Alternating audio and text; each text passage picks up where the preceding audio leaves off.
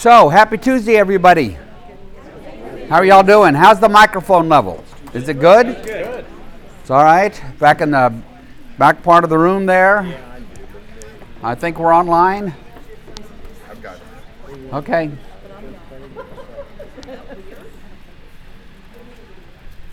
So, okay.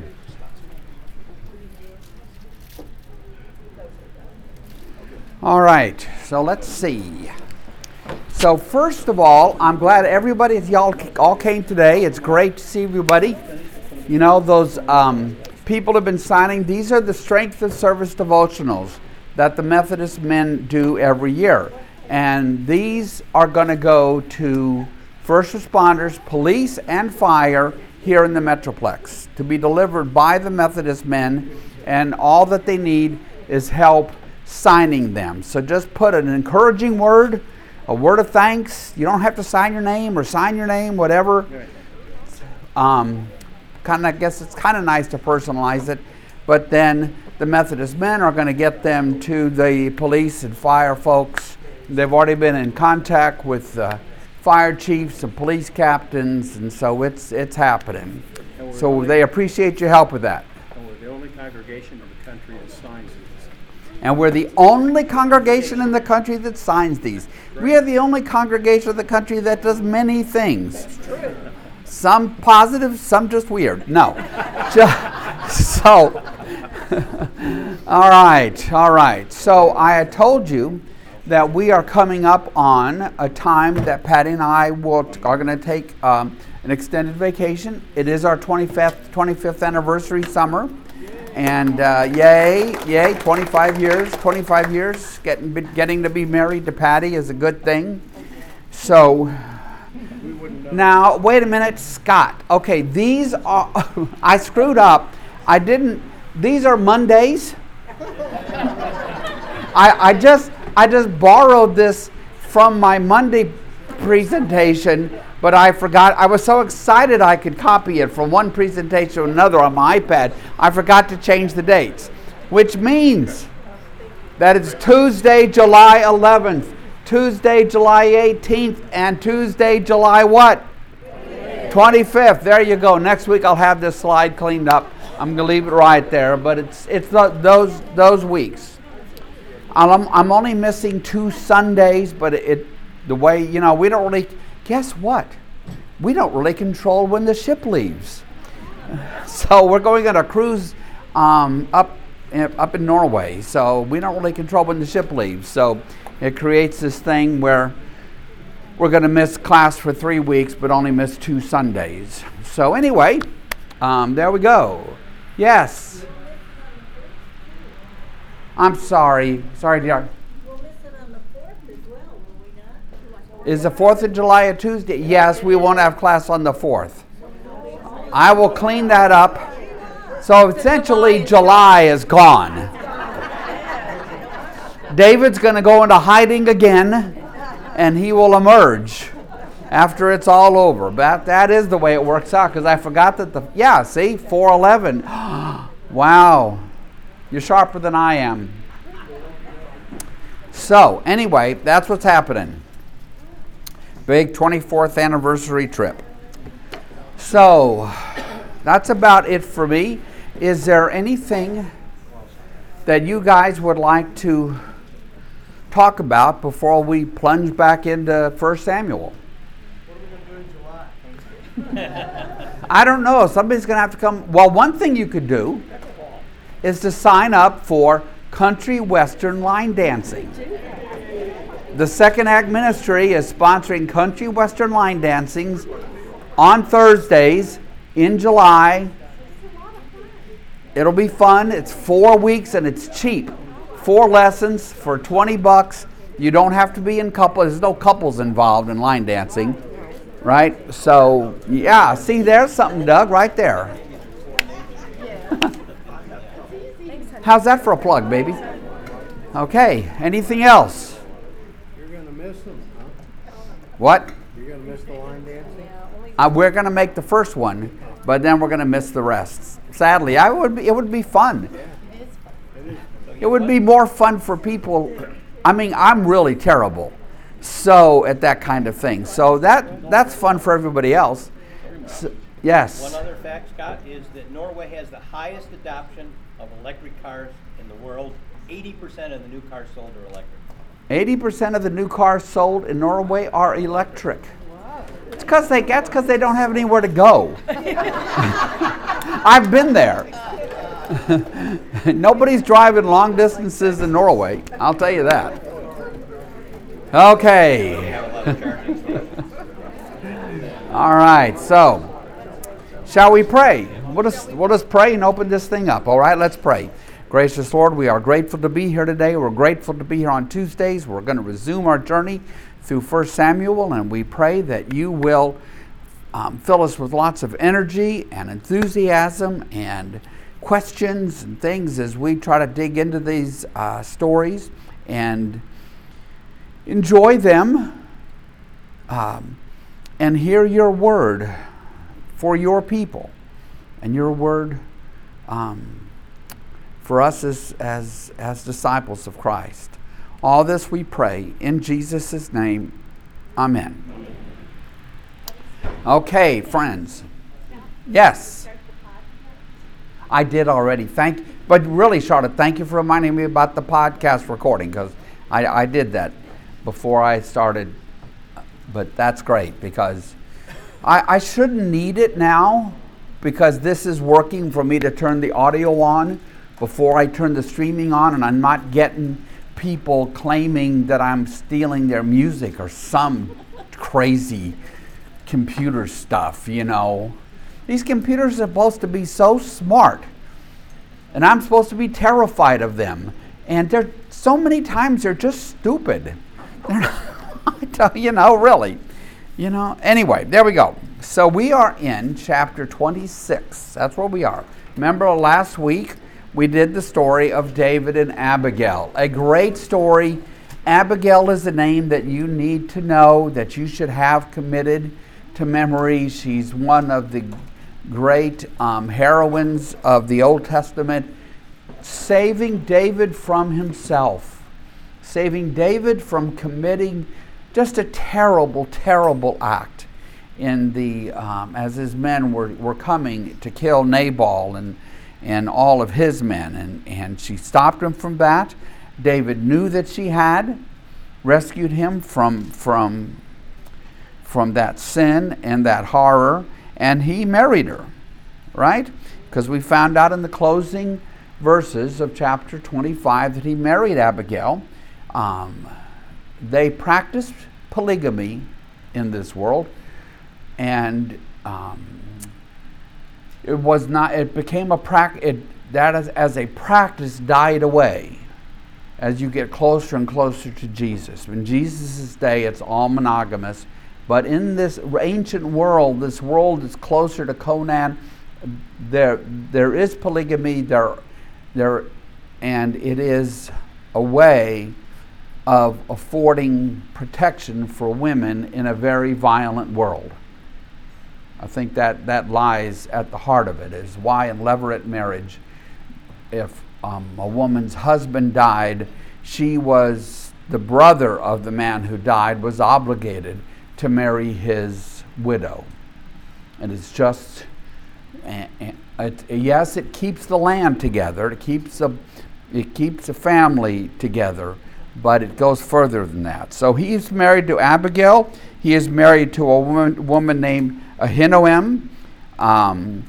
And though he was married to Michal, who helped him escape from Saul, Saul has now given her in marriage to a man named Paltiel. Okay?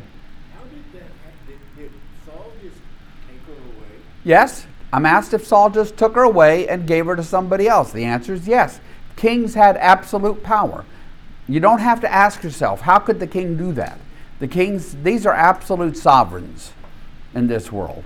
Remember from history class, you heard about the Magna Carta in 1215? What was famous about the Magna Carta is it was one of the first times that the absolute power of the king began to be taken away by the king's subjects. And King John, who signed the Magna Carta, was not at all happy about it. But this is 1,000 years before Jesus, and kings had absolute power in almost every culture that I'm aware of at this time. Yes. So how does the polygamy go with, Adam and Eve, one man to one woman? Well, it doesn't really, okay? It doesn't. Polygamy was what? An accession to the nature of the world. How about that? But in the opening chapters of Genesis, there is a husband and a wife, and they become one flesh. But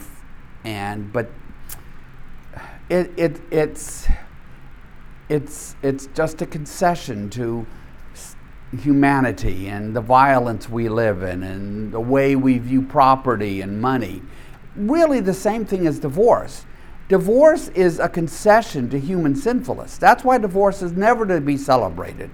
It represents tragedy, but there's a lot of tragedy in life, and divorce is one particular kind. So it's not God's intention, it's a concession to human sinfulness. I think that's the best way to see it. But doesn't it say in the Bible about divorce that... Yes, the Bible says many things about how we should live, but we don't, right? We don't. So, for example, you'll find in, I think I've got this right, in Mark, when Jesus is asked about divorce, there's no exception. When you come to a gospel written 20 years later, the exception is for adultery. It is a concession to human sinfulness. The Roman Catholic Church, which would never give on divorce, instead, how did they do it? What? They pretend you were never married. They pretend you were never married, right? So they would annul a marriage. It's all the way to see it is a concession to human sinfulness. And of course, we could go through the scripture from beginning to find and end to find all these ways we should be living. But we don't. So how do we go through life? We go through life recognizing that we make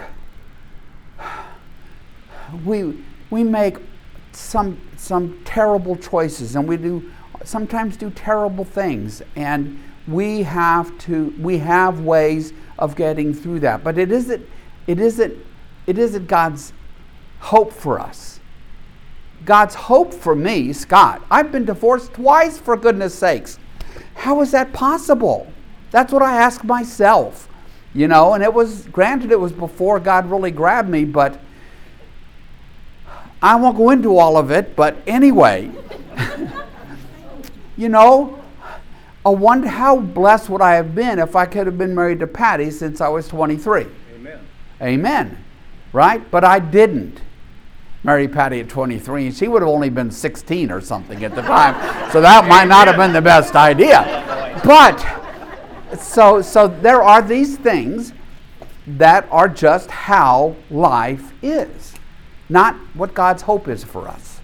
God's hope for me is that I would love God and love neighbor every day and in every way. Do I? No. I don't. And the acknowledgement of that is the acknowledgement that there is something broken in us that we cannot heal ourselves, and for which we need a rescuer, a Savior, right? Who will redeem us. And that person is Jesus. Over the years, you have told us many, many, many times that marriage was different back then than it is now. It was more about arrangements back then. Yes? So it was a whole different kind of thing. Okay, so Jim, you're right. So Jim is bringing up the fact that when I talk about marriage, we have to recognize that marriage has changed a lot. I have a small book. Actually, it's a big book with the tiniest print anybody ever saw. Hence, I've pretty much only read the chapter headings because it's all I can see. Okay? But it's a history of marriage, and marriage was different in the past. The idea of marrying for romance, marrying for romance, how old that really is? A couple hundred years. 1800s emerged this idea where marriage should be something grounded in romance and violins, and you find they wouldn't have used these words, but soulmates and stuff. Before that, it was largely arrangements, often economic arrangements. People didn't move very far. So in the village, boys married girls from their village, and they could have children, and they could create an economic unit by which they would all survive. So it has changed a great deal, and sometimes we do need to very much keep that in mind. But things like divorce, they're concessions to human sinfulness. That's really an important concept, because there are a lot of things that we have that reflect our brokenness, living in a broken world, that are not God's hope for us. But we still need them, because we're making our way through this life, right? Anyway, that's okay. Any other questions? Okay. It's not a question, it was just stating that there wasn't polygamy in the 19th century in Utah. What? Mormonism. Well, see, Mormonism, which is not Christian, right? Mormonism is a different religion. It's like there's Judaism, Christianity, Buddhism, Mormonism. Mormonism is a different religion, but they practiced polygamy, and there are still sects within Mormonism that try to practice polygamy. Okay, people will call fundamentalist sects in Mormonism that try to, but they were pretty much forced by the government to give up polygamy when they wanted to gain statehood. So, yeah. Yes, sir. Well, one of the things that with multiple marriages, you created more workers for the fields too, and that was very important. Yeah, I mean, plural marriage would create more children. David ends up with a whole bunch of kids, a whole bunch of half-brothers and half-sisters by different wives and different women, and it would create a stronger economic unit. Think of it that way, a stronger economic unit. But still, as a practice, the Jews ended up leaving polygamy behind. So when you come to Jesus' day, Second Temple Judaism, they were practicing monogamy. Now, the thing about the Jewish practice in Jesus' day that comes out in the Gospels, to divorce, all a man had to do was basically write out a bill of divorce and hand it to his wife, and that was kind of done, right? And so Jesus has a lot of things to say. It's so fascinating to me that when Jesus is asked about divorce, he doesn't really want to talk about it. What he does is he sends his questioners to God's intent, which is found in Genesis 1 and 2. That's what he does. He quotes Genesis 2 when he's answering the question about divorce, because we should always keep an eye focused on God's hope for us. And that's how you end up being able to tell the difference between a tragedy and another case, another reflection of human sinfulness, and God's hope for us. Okay, well, I didn't think we'd be on this topic today. I see it. This is what we come here for, I guess. Yes. Would you remember the verse where Jesus talks about divorce? What? Do you know excuse me, I'm a little stuffy. In what book and verse does Jesus talk about divorce? Oh, gosh. He's questioned about it. Maybe Matthew 19. Okay. Maybe. Okay, I'll look it up. Thank you. Yeah, it's not much. And the fascinating part is that he sends his questioners back to Genesis 2. Just like Paul in Ephesians 5, which I know. Okay, in Ephesians 5, Paul is telling the husbands that you should not abuse your wives. Now, it's not necessarily physical abuse, but you shouldn't abuse your wife, because you and your wife are one.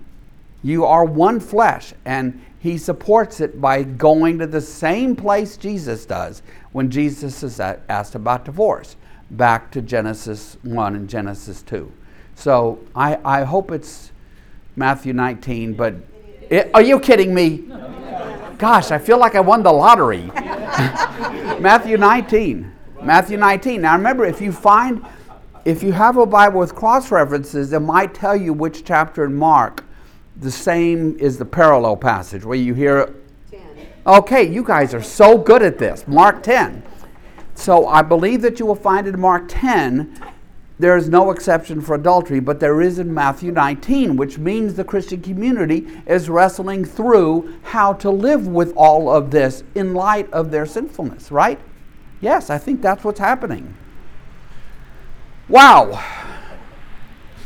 Okay. One trivia thing. One trivia thing. Last week Good. I asked how many words Abigail had said, and I thought it was pretty long. It turns out she spoke 316 words versus number one woman that spoke in the Bible is Judith with 2,689 words. Who's Judith? Yeah, who's Judith? I mean, I don't know who Judith is unless the person doing this is grabbing some book from outside the Bible. King Olophares. Well, I don't know. But anyway, yes, Abigail gets, let's just say this. Abigail gets a lot of space. Okay? I don't know word-wise. She's the one that cut the king's head off. Yeah, that's what it says here. A widow, the most likely king. Okay, all right, okay. There is a gal in the, it's okay, there's a gal in the book of Judges who does lop off a fellow's head. It's in the book of Judges. Yeah, I remember that. I just can't remember her, maybe her name is Judith. Anyway, what I can do is I can remember the painting of her lopping that guy's. She doesn't lop his head off, she drives a stake through his head, right? Yeah. I haven't been in Judges a while. We haven't really preached that story here in St. Andrew, where she drives a stake through his head. One we want to hear. Yeah, for Father's Day, yes. Good Father, thank you, Charlotte. Okay, so shall we go back to Samuel? What do y'all think? Okay, all right. Consensus is, now, here's the thing that can be challenging about this story. There are enough similarities to Saul in the cave that some people would say, well, it's basically one event, one of them's true and one real and one isn't. For my money, there are enough differences that it simply happens twice in the course of things, because they really are different stories. It's just another case where you will see how David reacts to having the opportunity to get rid of Saul. So I am going to advance slides, all of it. Wait, I got my you're not gonna pry this out of my cold dead hands. So it's all happening. This is all happening right in this center area, right in here. It's not a very large area at all. If you were in a car driving through it on the highway, you would blink and you'd be on to somewhere else. So, okay. So look at chapter 26. Now the Ziphites, notice how, are there Ziphites on here? Okay. The Ziphites went to Saul at Gibeah and said, "Is not David hiding on the hill of Hachilah, which faces Jeshimon?" They tell Saul where David is because they're trying to ingratiate themselves with Saul. David is the rebel on the run, being hunted. So Saul went down to the desert of Ziph with his 3,000 select Israelite troops to search there for David. Saul made his camp alongside the road on the hill of Hachilah, facing Jeshimon, but David stayed in the wilderness. When David saw that Saul had followed him there, he sent out scouts and learned that Saul had definitely arrived. So Saul and David are back in the same vicinity again. So David set out, and he goes to the place where Saul and his men have set up their camp. So how would camps be set up? They would have a clearing, and they probably are set up in a circle, and they have watchmen who would pull shifts on the outside of that circle, right? Just as armies have camped since time immemorial. When you go to Masada and you go to the very top and you look off Masada to the ground below, way, way, way below, you can still see the outline of the Roman camps down there. They're square, not round, but it's the outline of the Roman camps. It's kind of wild from 2,000 years ago. So, David set out and went to the place where Saul had camped, and he saw where Saul and Abner. Who's Abner? David, he's Saul's commander of the army. A name to remember. Where Saul and Abner, son of Ner, the commander of the army, had lain down. They're sleeping. It's night. Saul was lying inside the camp with the army encamped around him. So in this round camp, I'll call it round, maybe that's not the shape, we don't know. So where does Saul put his head to sleep? In the center of it, of course. The safe place. Well, David then asked Ahimelech, another name to remember actually, the Hittite, and Abishai, son of Uriah, another name to remember actually. These people keep coming up in these stories. Joab's brother, who will go down into the camp with me to Saul. So David has this plan to sneak into the camp. I'll go with you, said Abishai. So David and Abishai went to the army by night, and there was Saul lying asleep inside the camp with his spear stuck in the ground, boom, near his head. Abner and the soldiers were lying around him. So, now, do not ask me. It will be made clear how they could sneak into the camp, because that's what they've done. They've gone to the edge of the camp, and they have snuck into the camp, and they have gone to where Saul is lying there. Abner's with him. Saul's spear is stuck in the ground, and they're sound asleep, just dozing away. Probably snoring, but, there we go. So Abishai, one of David's fighters, says to him, "Oh, man, wow, today God has delivered your enemy into your hands. You're standing now. He's right here. Now let me pin him to the ground with one thrust of the spear. I won't need to strike him twice. One time, boom, that'll be all it takes. Boom, I got a spear, I'm ready to go." Right? Wow. But David said to Abishai, "Do not destroy him. Don't kill him. Who can lay a hand on Yahweh's anointed and be guiltless?" We've seen David display this attitude before. Second time. And really throughout this, he knows that Saul is king. He knows that Saul has been anointed. And he will not strike down Saul. So David goes on. "As surely as Yahweh lives," David said, "the Lord himself will strike him, or his time will come, and he will die, or he will go into battle, and he will perish. But Yahweh forbid that I should lay a hand on the Lord's anointed." However, get the spear and the water jug that are right there by his head, and let's go. So David keeps them from killing, keeps Abishai. This is only like David and Abishai, right? That's the two of them.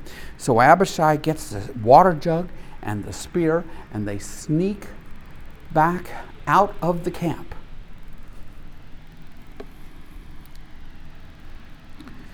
So David took the spear and the water jug near Saul's head, and they left. No one saw or knew about it, nor did anyone wake up. They were all sleeping because, I love this, because, see, the book's answering the question I couldn't. Because Yahweh had put them into a deep sleep. So God has intervened in this particular case. Don't ask me why sometimes and not other times. I don't know. I'm not God. But in this case, God has put the camp to sleep, allowing David to sneak in, and has kept the camp asleep so that David and Abishai can exit, can leave. Well, David crossed over. In verse 13, David crossed over to the other side, and he stood on top of the hill some distance away. There was a wide space between them, but as you'll see, it's still within earshot. He called out to the army, this is Saul's army, and to Abner, son of Ner, and he says, "Aren't you going to answer me, Abner?" And Abner shakes himself awake, I guess, and he replies, "Who are you? Who calls to the king?" And David said, "You're a man, aren't you? And who is like you in Israel? You're Abner, dude. You're Abner. Why didn't you guard your lord the king? Someone came to destroy your lord the king. What you've done is not good. As surely as Yahweh lives, you and your men must die because you did not guard your master, the Lord's anointed, as in Saul. Look around you. Where are the king's spear and the king's water jug that were near his head?" And you can imagine Abner's shaking the sleep off, and he looks around, and the spear and the jug are gone. And he's going, "Oh, what has happened?" And Abner's the one in charge. He is the one in charge. Well, now Saul's waking up. Saul recognized David's voice, and he said, "Is that your voice, David, my son?" And David replied, "Yes, it is, my lord the king." And then David added, "Why is my lord pursuing his servant? What have I done, and what wrong am I guilty of?" It's the same question posed outside the cave. You know, obviously, these stories, similar, different, however they are really important to the storyteller. Because the people who wrote and edited and compiled this, I mean, they know what they're doing. They have a plan. They know what they want to do. So obviously, this confrontation between Saul and David is really key to the writer, to understanding David at this point in his life and understanding Saul.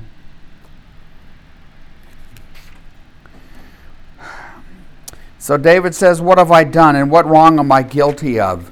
Now let my lord the king listen to his servant's words. If Yahweh has incited you against me, then may he accept an offering. If, however, people have done it, may they be cursed before Yahweh. They have driven me today from my share in Yahweh's inheritance," which means he's being driven away from the family of Israel. That's what that means. It's not a money inheritance from Pops, from Jesse. It's being cut off from the family of Israel.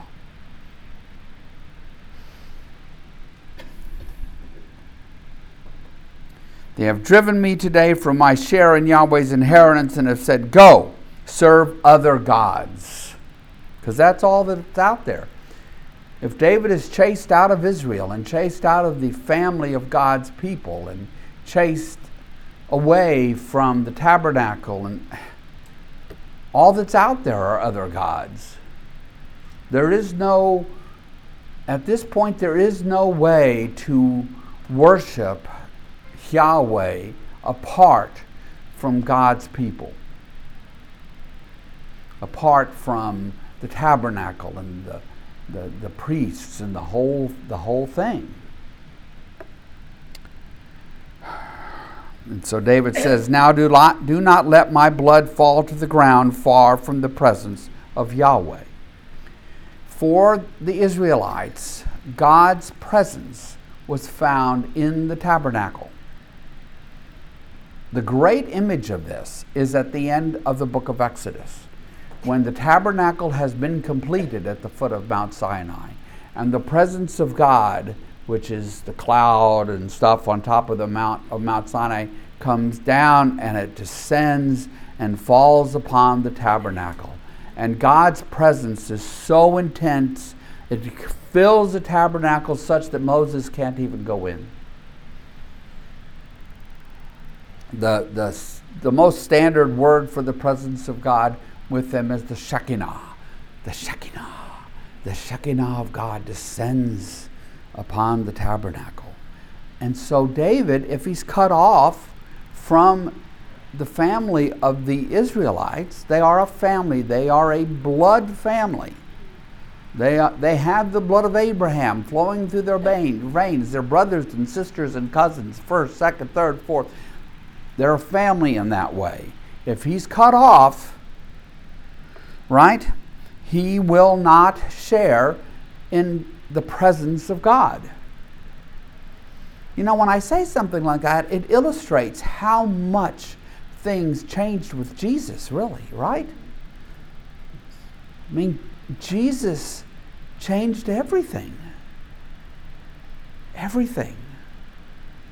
That's the point Paul makes. He says, he refers to the church, the body of Christ, as God's temple, because the presence of God, the Holy Spirit, dwells in the church. But he says each of us as persons, as individuals, is a temple of God, which means what for Paul? That God's presence, the Holy Spirit, dwells in each of us as persons. And these folks have no idea of such a thing being conceivable, much less possible. So he says in verse 20, now do not let my blood fall to the ground far from the presence of Yahweh. The king of Israel has come out to look for a flea. David's a flea, he says. I'm just this guy with some other guys. We're just out in the mountains. We're not even doing anything to you. You're hunting a flea. The same way you might go out and hunt for a partridge in the mountains or something. Sort of like why are you doing this? So, then Saul said, I have sinned. And you hope that in this moment he has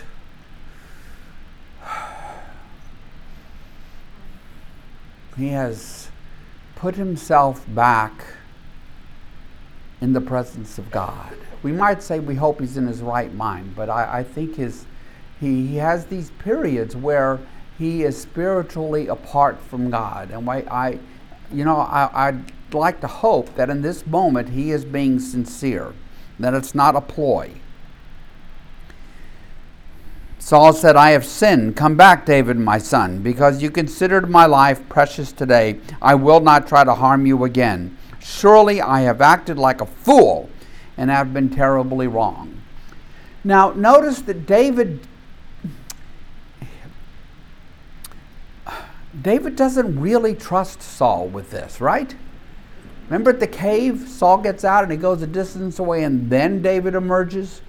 We're told again there's a nice distance between them here because David doesn't go over and crawl into the camp and wake up Saul and say, hey man, I'm a flea, why are you chasing me? David only does it from a distance, which is the practical thing to do, right? It is how might we put it? So what we were talking about earlier, it's a concession to sinfulness. You know, we can't look at somebody's heart. We can't really peer inside somebody's mind. We can look at what they do. This was something the ancients understood. I mean, They could try to infer aims or goals from what a person did, but they weren't under any illusion about being able to peer inside a person. Nowadays we have all sorts of beliefs about we can peer inside everybody. You can pick up a psychological biography of somebody who lived decades ago that somebody's writing today, thinking that they could peer inside that person's heart and brain and figure them out. When in truth, I think I have trouble enough peering inside my own mind and heart. We have to look at what people's aims are. So, Saul promises that he is not going to harm David, that he's acted like a fool. He's been terribly wrong. But you read it and you kind of think, man, what is going to happen when Saul drifts away again and descends into this spiritual darkness? When he was picking up spears, this is chapters ago, years ago, he's picking up spears and throwing them at David, the little musician guy, playing his lyre, his guitar. So, David said, "Here is the king's spear. Let one of your young men come over and get it." Another interesting thing. One of your young men come over and get this. Yahweh rewards everyone for their righteousness and faithfulness. That's such a good verse. Righteousness and faithfulness. What do those mean? Doing right.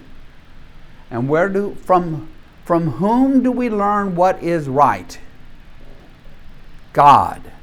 You're not going to find those answers within yourselves, and you're not going to find them anywhere in truth besides God. God is the fountain of righteousness, of teaching us what right is. Thou shalt not murder. Honor your mother and father. Don't bear false witness. Right? Take care of the widows and the orphans. Let justice roll like streams of water just flowing downhill. And faithfulness. What does faithfulness mean? It means to be trustworthy. It's an important, there's a lot of untrustworthiness in our world. I guess there always has been. I don't know. I sometimes wonder if some of my perspective about things today is driven because of the fact that now I'm one of those old geezers, that I saw when I was a kid. But trustworthiness is so important. And here's the thing about trust or trustworthiness. It's fragile. You might spend a long time building up a level of trust with someone, and it can be shattered in a moment, maybe never to be rebuilt again. It's like that. It's very fragile, but it can't be built quickly. So being a faithful person means being wise about the promises that you make, but then keeping those promises. So, the Lord rewards everyone for their righteousness and their faithfulness. Yahweh delivered you into my hands today, but I would not lay a hand on Yahweh's anointed. As surely as I valued your life today, so may Yahweh value my life and deliver me from trouble. Right? In that, it's a moment of prayer, beseeching God. Say, yes, I spared your life today, Saul. I could have killed you back there, but I didn't. And so may God smile on me, is another thing I guess we might say. So Saul says to David, "May you be blessed, David, my son. You will do great things and surely triumph." See, what an odd thing for Saul to say, right? What triumph has to lie before David, who is God's anointed himself. The supplanting of Saul. You will do great things, Saul says. You will surely triumph. So David went on his way, and Saul returned home. So this current hunt for David is over. And it's gone on for a while that David's been out there. So what kind of thoughts or questions do you all have about that particular story? Yes, sir. The last part of this is so troubling. It's so what? Troubling. How so? In that, David says, "The Lord delivered me to you." He said that twice. So, He said that the Lord gave Saul to David. well, that David says, "The Lord delivered me to you." Which verse are you looking at there? At 23, for the Lord gave you into my hand today. So, In other words, delivered Saul into David's hands. yes. And what would David then do? That was the question, and David spared Saul's life. Yeah, but is the Lord saying, David, take care of this. Take care of Saul, the problem, you know? So is David going against the will of the Lord here? What would be God's will in this case? Would God's will, do you think, be that David would put a spear into Saul's head? Is he testing David? Is he testing David? See, maybe that. I don't know. The way David sees this is that God has now again, almost in a sense, offered Saul to David. And so in that sense, it's a test that David passes, because he doesn't murder Saul. He doesn't kill Saul. He spares Saul's life. And God is the life giver. Okay? So that's the way I see it. And of course, in the ancient world, God is the cause of everything that happens. It's never happenstance. Right?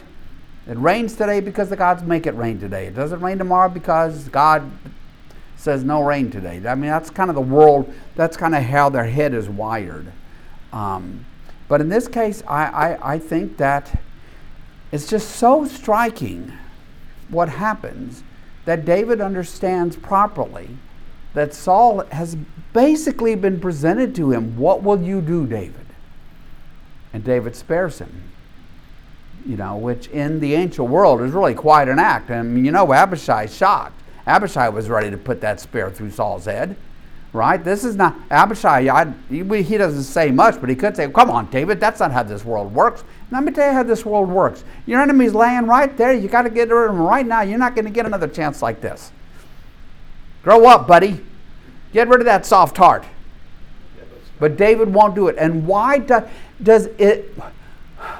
why won't David kill Saul? He knows his time will come. What? He knows his time will come. Knows his time will come? God anointed him. He's not God's anointed. I mean, Saul is God's anointed. It's really that anointing by God. God picked Saul. And so David won't kill Saul for that reason. David doesn't mind killing people, as we're soon to see. We're going to see like today. Okay, I think. Yes. I also think it's a sign of a righteous person that he could walk away from a golden opportunity that he's had. Now, well, you see, so I mean, I think you're right. That for Abishai, this is a golden opportunity to get rid of the guy who's hunting you down to kill you. For David, he does the right thing. He won't take this life. And it would be murder. Would it not be murder to kill Saul while he is sleeping? It's a different thing if they were fighting. But they're not fighting. Saul's sound asleep, a sleep that God put him into. And he's just laying there, just nothing but a fat old target. Maybe he's not fat, but, he does look like Gaston after all. But he's laying there out of it, just nothing but a target. So, okay, yes. Let's take Saul's point of view.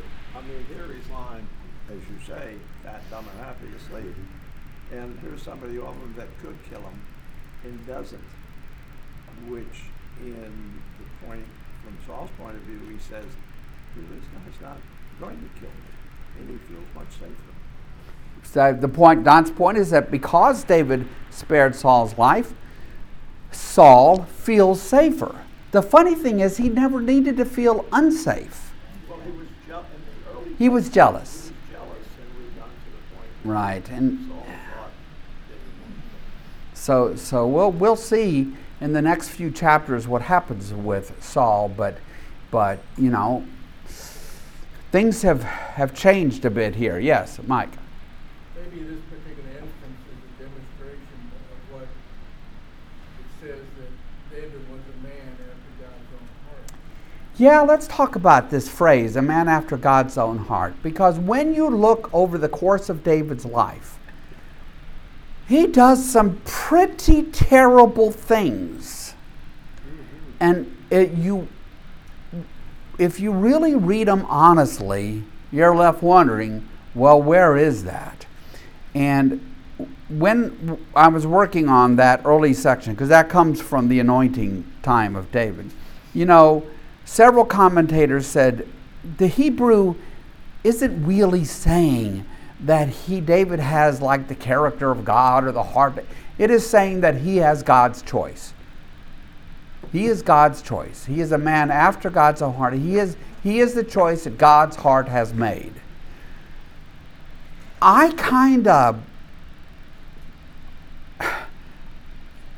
What appeals to me about that understanding of the phrase is that it gets me out of how could David do this and be a man after God's own heart. But I know what the traditional way of understanding it is, but it presents this to me, this unsolvable problem about David. And the traditional way of reconciling it is to see that David is a man who does terrible, terrible things, but repents of them. He repents of them. But even then, I don't know. But thank you, Mike. That's always to be wrestled with. So, anything else? Okay, well, let's go on, and we'll see what David does. Now that Saul has said, hey, you're okay, man, I'm heading home. Is David going to head home? No. Do you think he trusts Saul at this point? No. I don't think so. Verse 27, look at chapter 27. Look at the first word. But.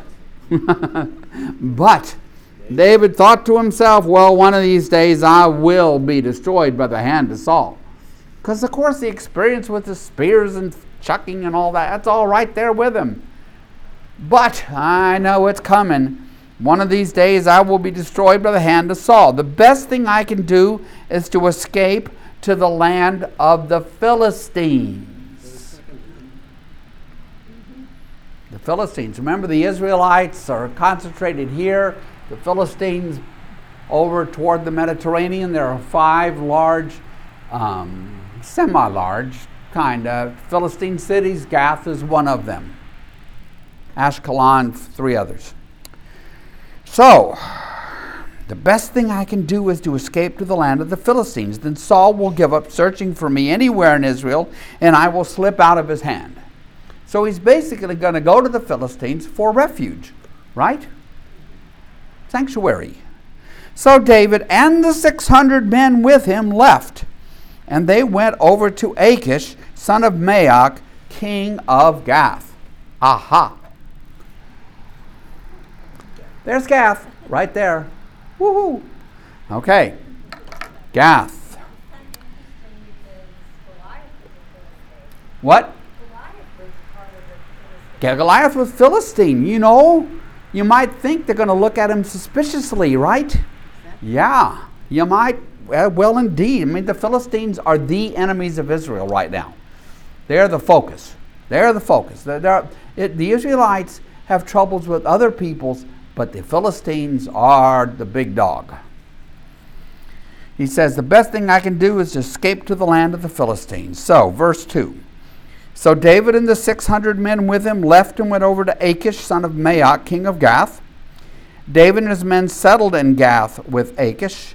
Each man had his family with him, and David had his 2 wives. So this is like 1,200, 1,500 people, because they got wives, they got children, they got their families. They're going to make a life over here with the Philistines. David had his 2 wives, Ahinoam of Jezreel and Abigail of Carmel, the widow of the fool, Nabal, right? When Saul was told that David had fled to Gath, he no longer searched for him. Well, yeah, he's out of my clutches now. I'm not going to Gath. Sure. So David said to Achish, if I have found favor in your eyes, let a place be assigned to me as in one of the country towns, that I may live there. Why should your servant live in the royal city with you?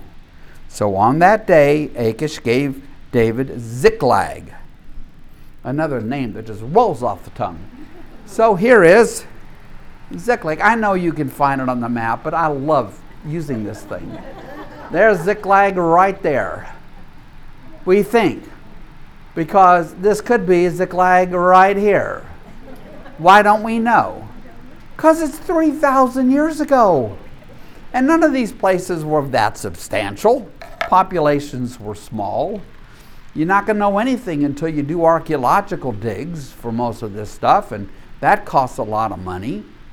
So, of all the possible archaeological digging you could do in this area, they've only done a small part, and of that small part that they've dug in, they've only been able to work on a small part of that. So, it's just how it is.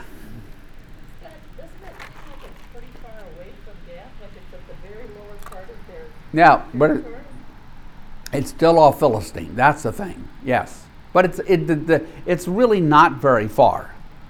The distance is, this is very compact, but that's all Philistine area. There are five cities, 5 major Philistine cities, and sure. And actually, since we're not sure whether Ziklag is here or Ziklag is there, it could be up there, right? We don't know.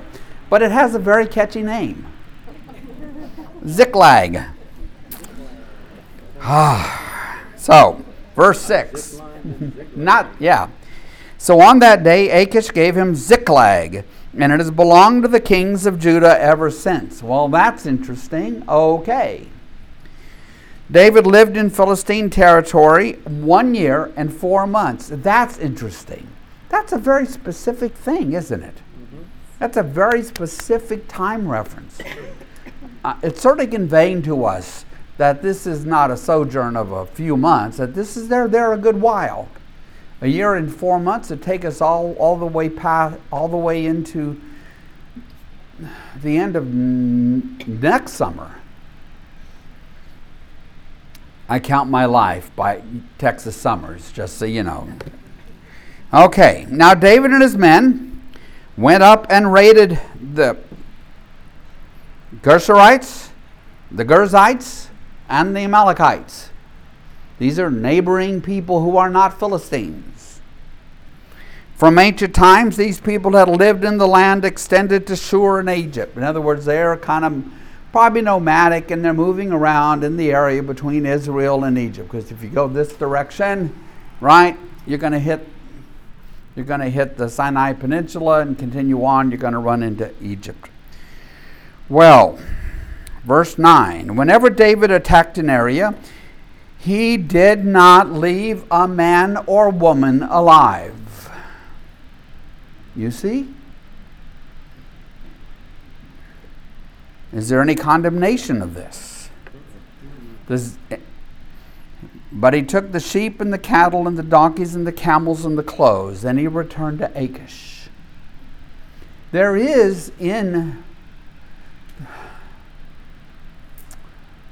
the law of Moses, the practice of herem, H-E-R-E-M, the ban. And it is that which Saul was supposed to do, which was to destroy everything conquered. And it took away any chance for profit. Here, though, David doesn't do that. He's not instructed to do any of this. He just does it. He attacks these villages, these probably small places. He takes everything they have, their sheep and their cattle, their donkeys and camels and clothes, and he kills everybody in the village or the town. You see, this is why I struggle. When we understand it to be David's heart has the character of God or something. Because by my reckoning, reading the Bible in the light of Jesus, this is a terrible thing. But, he's not condemned here. This is the ancient world. Life was cheap, cheap, cheap, cheap, cheap. Cheap, cheap, cheap. Cheap. Really. Yeah?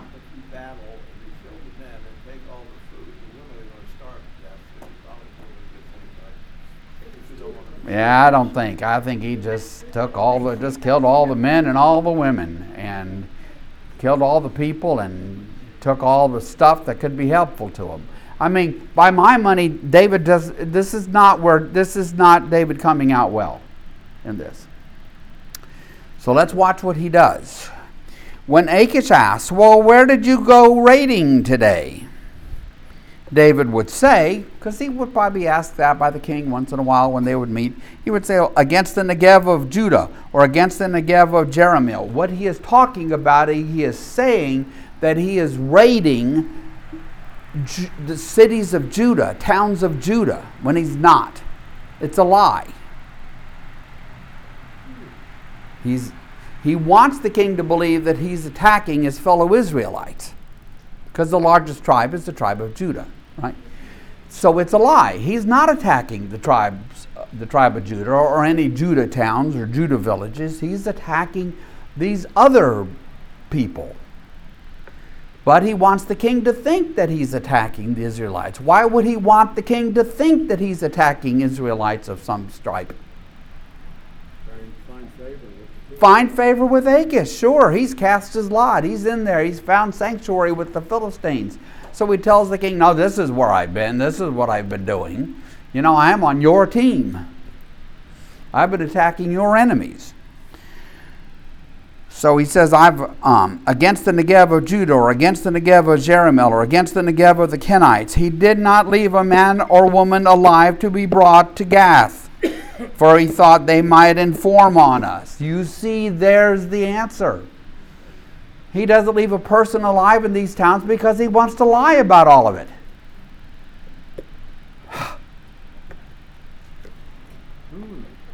Do you think that pleases God? No. Do you think that would please Jesus? No. You said that with more fervor.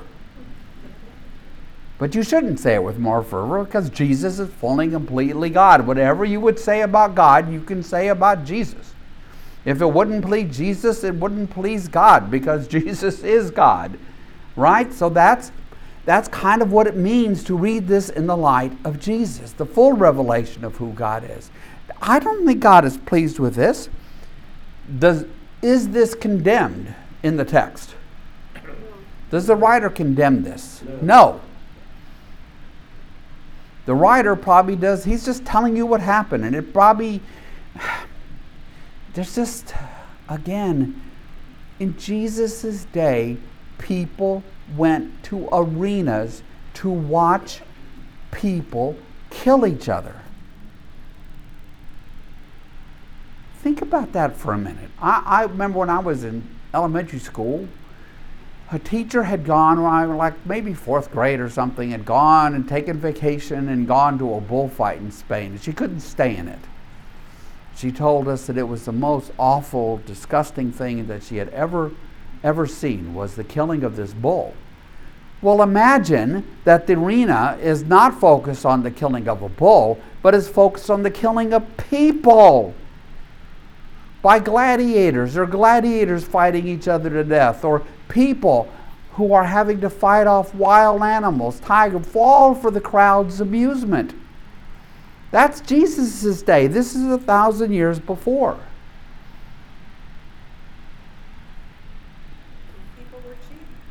Lives were just so cheap, and they weren't valued. This is one of the great things that the Christians brought to the world.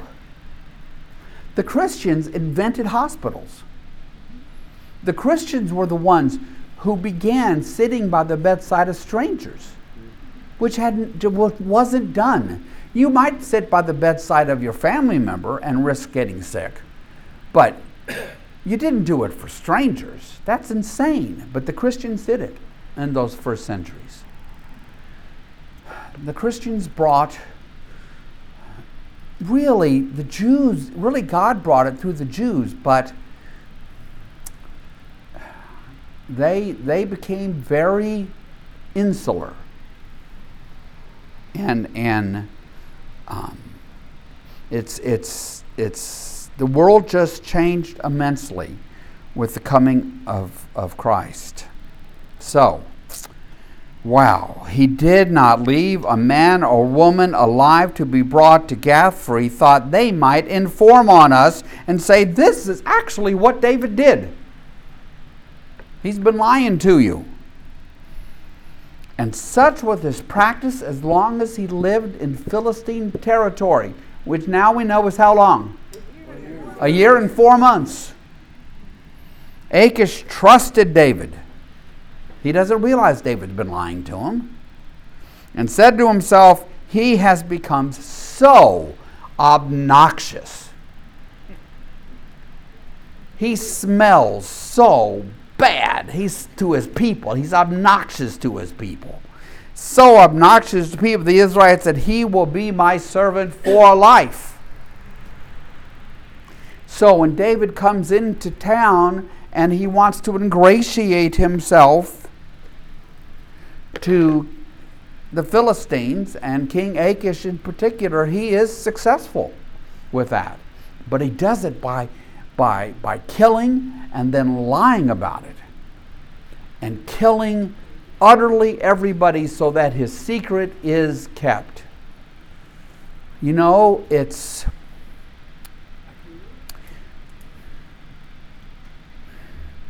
I think people very often have a two-dimensional view of David. He's a very complex man. I guess we all are, but David is there's these opposite ends of David.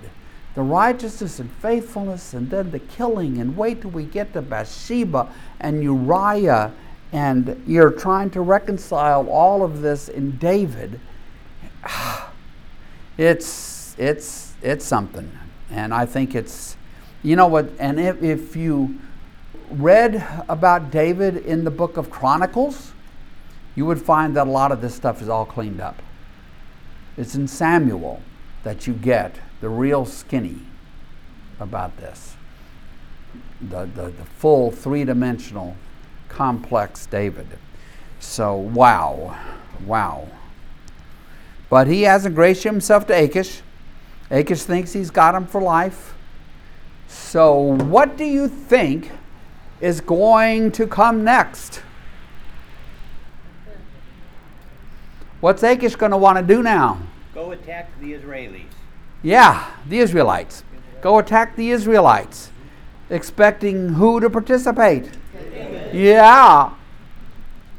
The Lord's anointed as the king of Israel. Wow. Who could write this stuff? Right? So, anyway, wow. Okay, very good. Any closing thoughts or reflections or questions today? Okay, we're going to stop there, of course. Yes? When David was going and killing all these Philistines, God had to have known about it and let him win, didn't he? I mean... Now, were we talking about like back in the Goliath time? Yes.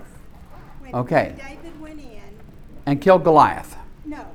killed the Philistines. You mean like we were? Okay, these are not Philistines he's killing. Oh, okay. But These they're not- are these folks, the Amalekites, the Gerzites. It's these folks that he's killing, but he's claiming to be over here attacking Judah's towns and villages filled with Israelites. In order, because he could be doing this and admit it, but it wouldn't be as powerful a way to ingratiate himself with the Philistine king Achish as it is to go and attack David's own people. You see? Yeah. Yep, no problem. The names are all so weird. Yeah, anything else? Okay, well, let's pray. Gracious Lord, as we leave here today, keep us from ever turning the people we meet in Scripture into two-dimensional felt figures. We're inclined to do it. For so many of us, our exposure to much of this ended in the 5th or 6th grade, really, and we even do it with Jesus. But let us understand that David is a fully figured, complex person, as indeed we all are. And David is capable of being both righteous and doing terrible things. And it's a reflection that help remind us it's a reflection that indeed all of us, David including, need a Savior, a rescuer, a Redeemer. And we are grateful for the gift of your Holy Son, Jesus, who indeed is that Savior for us all. We pray this in Jesus' name. Amen.